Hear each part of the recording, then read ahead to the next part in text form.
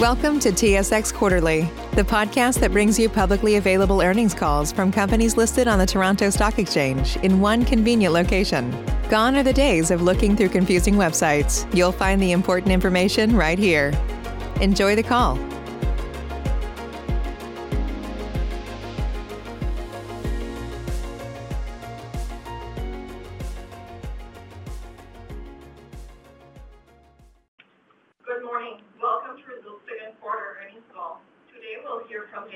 President and Chief Executive Officer, and Sylvain Girard, Senior Vice President and Chief Financial Officer.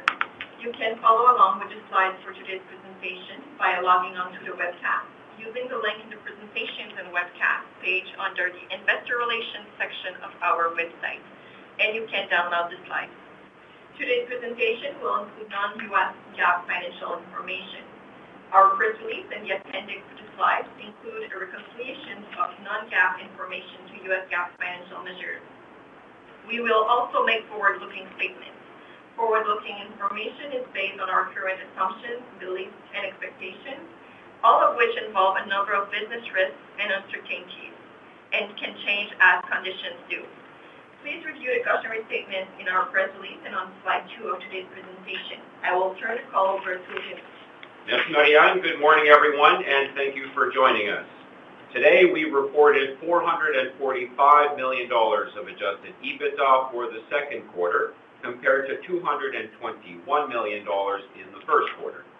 With benchmark lumber prices reaching record highs in May and our best ever quarterly shipments, the Wood Products segment generated $415 million of EBITDA, an increase of $183 million from the first quarter. In the other segments, we reported adjusted EBITDA of $36 million in market pulp, up by $26 million, minus $3 million for tissue, down by $6, and $9 million in paper, up by $18. We used the exceptional cash generation from our Wood Products segment to make lasting changes to our business and to increase value for our shareholders. We reduced debt by $180 million, reaching our target leverage of $300 million in funded debt. We declared a special cash dividend of $1 per share, or $79 million in total, which was paid earlier this month. And we announced an additional $50 million of high-return, quick payback projects to further strengthen our Wood Products segment. Let's talk about the individual businesses, starting with Wood Products. At 1.6 million starts on a seasonally adjusted annual basis in the second quarter, U.S. housing starts continue to point to a strong demand environment. Although the repair and remodeling sector cooled off over the summer as the population begins to return to normal, the accommodative interest rate environment, aging housing stock, low home inventory, and encouraging demographic trends set the stage for continued strength in lumber demand. Benchmark lumber prices reached record highs in May, and as a result, our average transaction price increased sharply in Q1 to $1,156 per thousand board feet, an increase of $282 per thousand board feet, or 32% compared to the previous quarter. Our shipments were 83 million board feet higher, or 17%, to 575 million, our best ever quarterly shipments, and finished goods inventory reduced to 124 million. After restarting in Q1, our El Dorado and Ignace sawmills continue to ramp up operations, with both running on 2 shifts since the end of April. We anticipate these sawmills to produce about 125 million board feet this year. Elsewhere, we expect to take about 25 million board feet of downtime in the third quarter for capital projects and to optimize summer production. World demand for chemical pulp was 2% lower in the first 5 months of the year compared to the same period last year, reflecting a 5% decrease in demand for softwood and a 1% decrease in hardwood. But the year-over-year comparison is difficult as the pandemic influenced market dynamics. The reality is that supply and demand conditions were tight in Q2. Producer inventories at quarter end closed within normal ranges, and global industry operating rates averaged 89% for softwood and 93% for hardwood. Following the pandemic-induced dip, our average transaction price rose sharply by $140 per metric ton quarter over quarter, or 22%, to $787 per metric ton, with gains in all grades. But our shipments slipped by 19,000 metric tons, or 7%, due to the planned annual outage at the Calhoun mill and other production shortfalls. From a historically low level in the previous quarter, our finished goods inventory closed at a more normal level of 63,000 metric tons. We expected the second quarter to be challenging for the tissue segment as a result of the end market inventory rebalancing, and that is what we experienced, with lower shipments and unfavorable product mix that pulled down on our average transaction price. We took market downtime as a result of the pressure, keeping our finished goods inventory unchanged compared to Q1 at 8,000 short tons. Accordingly, our average transaction price decreased by $56 per short ton, or 3%, and shipments fell by 17% to 19,000 short tons. Reflecting the continued impact of the pandemic, North American newsprint demand declined by 10% year-to-date through June compared to 2020, and demand for uncoated mechanical paper was unchanged. As a result of capacity reductions in the pandemic, including our own, the shipment to capacity ratio for North American newsprint was 92% in the first half of the year, compared to 83% last year.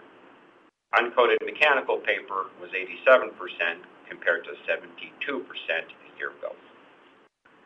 Compared to the previous quarter, the average transaction price in the paper segment increased by $39 per metric ton during the second quarter, or 7%, and shipments improved by 4,000 metric tons due to a gradual recovery in global markets. Inventory decreased by 17% to 72,000 metric tons. EBITDA for the segment improved by $18 million to $9 million. I will now have Sylvain discuss our financial performance. Thank you, Remy. Good morning, everyone.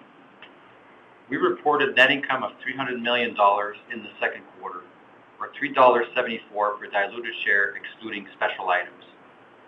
This compares to net income excluding special items of $119 million, or $1.45 per diluted share in the previous quarter, and a net loss excluding special items of $22 million, or 25 cents per share in the same period last year. Special items for the second quarter include $49 million in losses related to the lumber hedging contract. In the quarter, we closed all outstanding lumber futures positions. Total sales in the quarter were $1.1 billion, up by $267 million compared to the first quarter due to higher realized market prices in most of our segments. This variance was mainly driven by wood products, with a $234 million increase this quarter, but also by our pulp and paper segments, with respective contributions of $23 million and $17 million. Manufacturing costs rose by $19 million in the quarter after removing the impact of volume and foreign exchange. Compared to the first quarter, the all-in delivered cost for the wood product segment rose by $30 per thousand board feet, or 7%, mostly as a result of higher stumpage fees and higher freight costs, partially offset by a variable compensation provision in the previous quarter. EBITDA in the segment improved by $183 million to $415 million. In the market pulp segment, delivered costs increased by $35 per metric ton, or 6%, due to higher fiber costs and the effect of lower volume.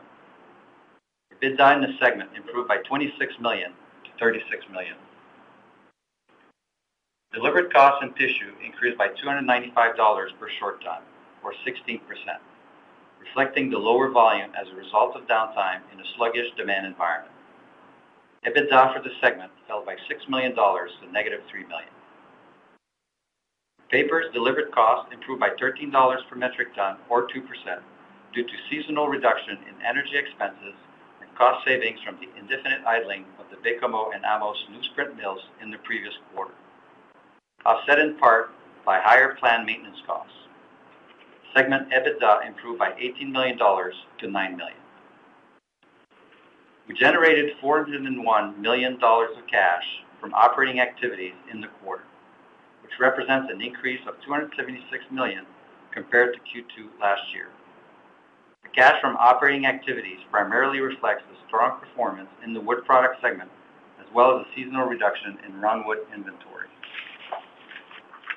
We made $33 million in capital expenditures during the second quarter as we normalized capital spending toward a revised target of $125 million for the year. We reduced debt by $180 million in the quarter, representing all the amounts outstanding under our revolving and term credit facilities, leaving as our only remaining debt the $300 million of unsecured 4 7/8% senior notes due 2026. We concluded the quarter with cash and cash equivalents of $177 million, $1.1 billion in liquidity, and net debt was $126 million at quarter end. We made $57 million in softwood lumber duty deposits in the quarter, bringing our total deposits to $332 million, which is recorded in other assets on the balance sheet. We also announced a special cash dividend of $79 million, which was paid on July 7th to holders of record at the close of business on June 28th. Finally, we contributed $27 million on pension plans in the quarter and made OPEB payments of $3 million. With higher long-term interest rates and positive gains from investments, our pension funding deficit was $445 million as of June 30th, a $184 million improvement compared to the $629 million funding deficit disclosed at year-end. In accordance with U.S. GAAP, the accounting figures will be remeasured only with year-end results. In line with the American Rescue Plan Act of 2021, we expect our remaining U.S. pension contributions to drop by around $13 million this year. Accordingly, our total pension contribution guidance for 2021 is now around $107 million compared to our $120 million guidance provided earlier this year. I'll pass it back on to Remy. Although benchmark lumber prices have come down significantly in recent weeks and remain volatile, we are confident in the underlying business fundamentals. We believe in our wood products business for the long term, with the segment representing a key pillar of our ongoing transformation. This is why we announced in June an additional $50 million in capital investments for projects that will generate value across market cycles by improving the overall efficiency of our operations, reducing costs, and incrementally increasing production capacity. For pulp, we look for the favorable momentum to carry into Q3 with higher realized prices and stronger shipments. As conditions normalize for paper, the price recovery should continue, which will support our cash generation strategy for this business segment. We see encouraging signs for the away-from-home space in our tissue business, and we expect a return to normal demand trends in the coming months once the retail inventory rebalancing that affected the industry in the first half of the year passes. With more than $1 billion in available liquidity at quarter end, we're in a great position to pursue our transformation, committed to maintain a balanced approach to capital allocation, using our free cash flow to generate value for shareholders, to build a stronger company, and to drive sustainable economic activity in the communities where we operate. This concludes our formal presentation. Operator will now open the call for questions. Thank you. If you would like to ask a question, please press star followed by the number 1 on your telephone keypad. We'll pause for just a moment to compile the Q&A roster. Save big on brunch for mom, all in the Kroger app. Get 16-ounce packs of flavorful Angus 90% lean ground sirloin for $4.99 each with a digital coupon. Then buy 2, get 2 free on 12 packs of delicious Coca-Cola, Pepsi, or 7-Up, all with your card. Shop these deals at your local Kroger, less than 5 miles away. Or tap the screen now to download the Kroger app to save big today. Kroger, fresh for everyone. Prices and product availability subject to change. Restrictions apply. See site for details. And our first question will come from Hamir Patel from CIBC Capital Markets. Please go ahead. Your line is open. Hi, good morning. Remy, I was wondering if you could comment a bit more about, you alluded to the sort of moderation in R&R demand. I don't know if you're able to quantify what you're seeing in that channel and maybe any differences you're seeing between Canada and the U.S.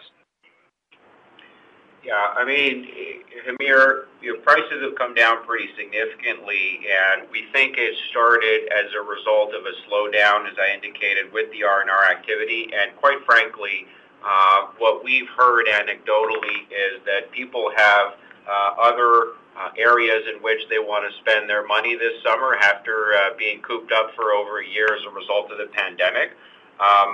In our view, this doesn't mean that the R&R segment boom is over. I think if you think about the underlying trends that drove it, a lot of it is related to a nesting, if you will, as a result of the pandemic and increase from work from home.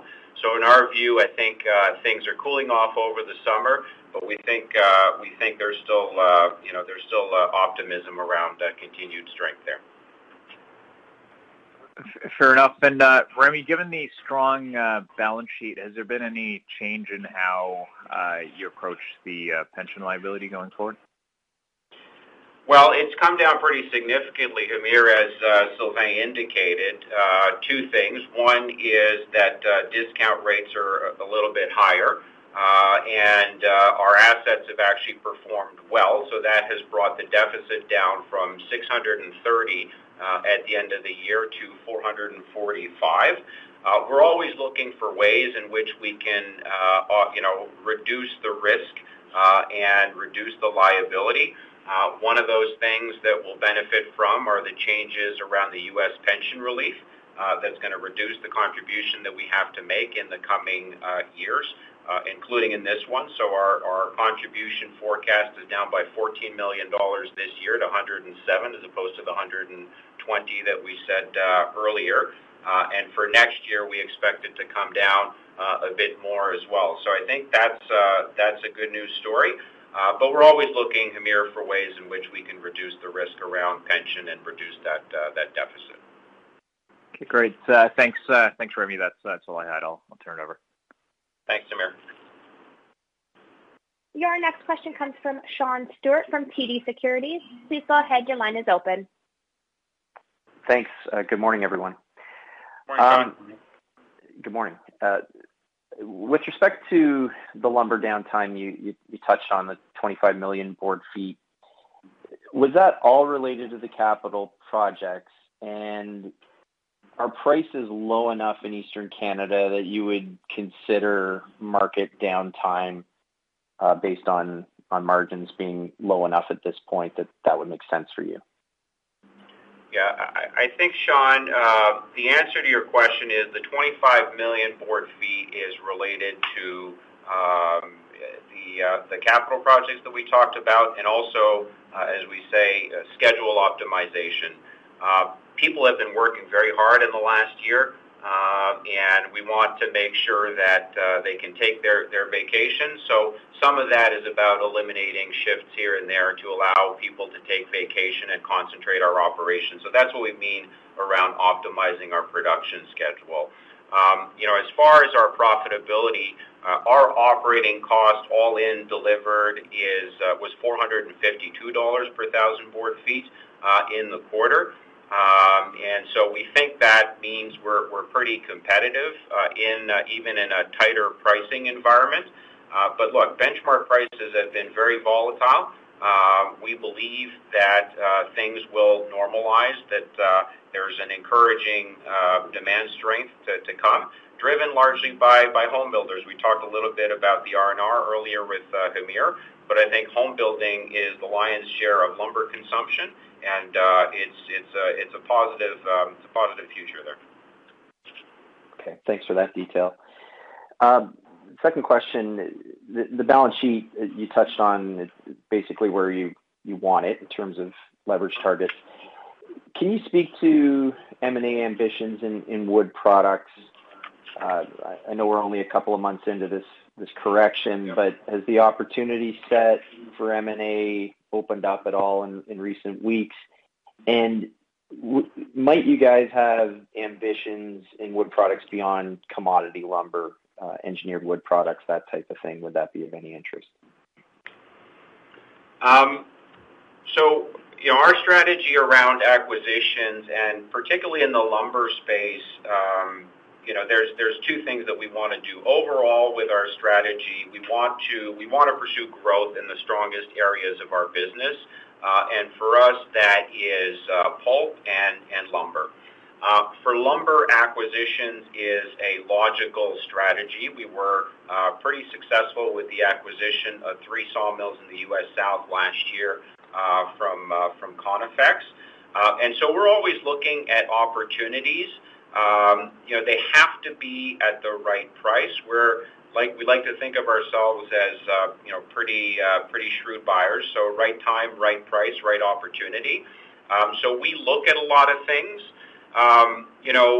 To the answer on broadening beyond just a commodity base, I'll point out that in our portfolio of assets, Sean, we do have assets that are engineered wood products. We have 2 I-joist facilities in the Lac-Saint-Jean area, which is a joint venture with LP, and that's very successful. And we have other engineered wood facilities as well. So, that is something that we know.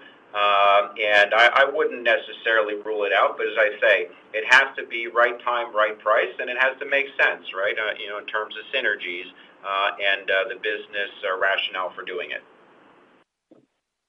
That's great detail. That's all I have for now. Thanks, Remy. Okay, thanks, Sean.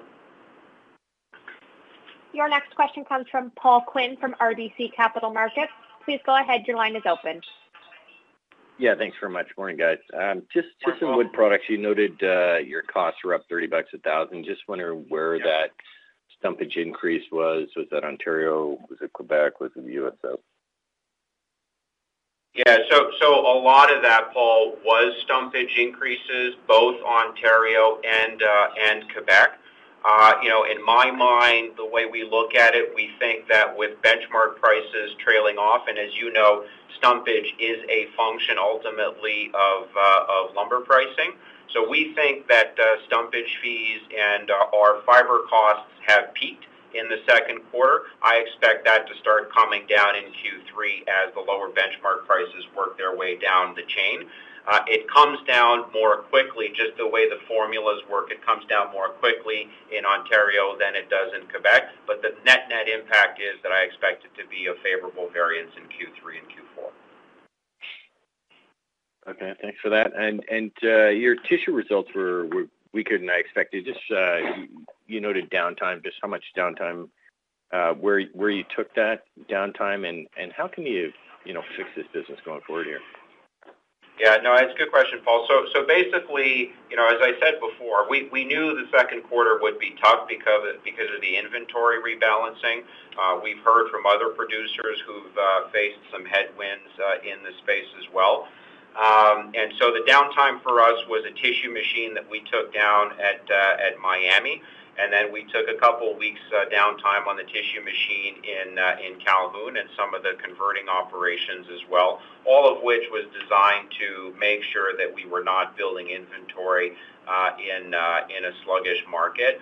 The signs are that, as more people go to ballparks and museums and hopefully schools in the next couple weeks, the away-from-home space is picking up. And the retail, we think, will normalize also in the coming months. One of the factors that's at play here is that a lot of the tissue producers are facing higher costs as a result of rising pulp costs, which for us, we get the benefit of integration to our pulp assets. So we'll get the benefit of hopefully rising prices here, but really to focus on higher shipments is the idea. So we just need to let things normalize and not make rash decisions for what was an admittedly very, very difficult quarter as a result of the market conditions. Okay, and then just lastly, just on pulp, it looks like it's rolled over in China here a couple months back, and that's working its way around the globe. Just wondering what your market assessment is. Yeah, well, we think there's a bit of headwind, Paul. We have less exposure to China, as you know. There's a bit of headwind. My sense is that prices will peak in July and then probably soften a little bit. But based on what we see and the demand, people still need pulp, and conditions are strong for producers. So we think that it could soften a little bit, but if it does, it should be fairly modest. All right, that's all I had. Best of luck. Thanks, guys. Thanks, Paul. We have no further questions. I would like to turn the call over to Marianne Limoges for closing remarks. Okay, thanks everyone. Thanks for joining us today, and have a good day. This concludes today's call. You may now disconnect. Save big on brunch for mom, all in the Kroger app. Get 16-ounce packs of flavorful Angus 90% lean ground sirloin for $4.99 each with a digital coupon. Then buy 2, get 2 free on 12 packs of delicious Coca-Cola, Pepsi, or 7-Up, all with your card.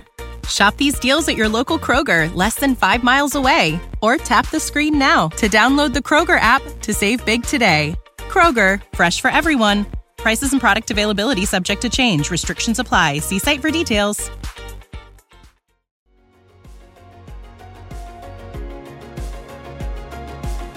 Thank you for listening to TSX Quarterly. If you enjoyed the cast, remember to leave a good rating.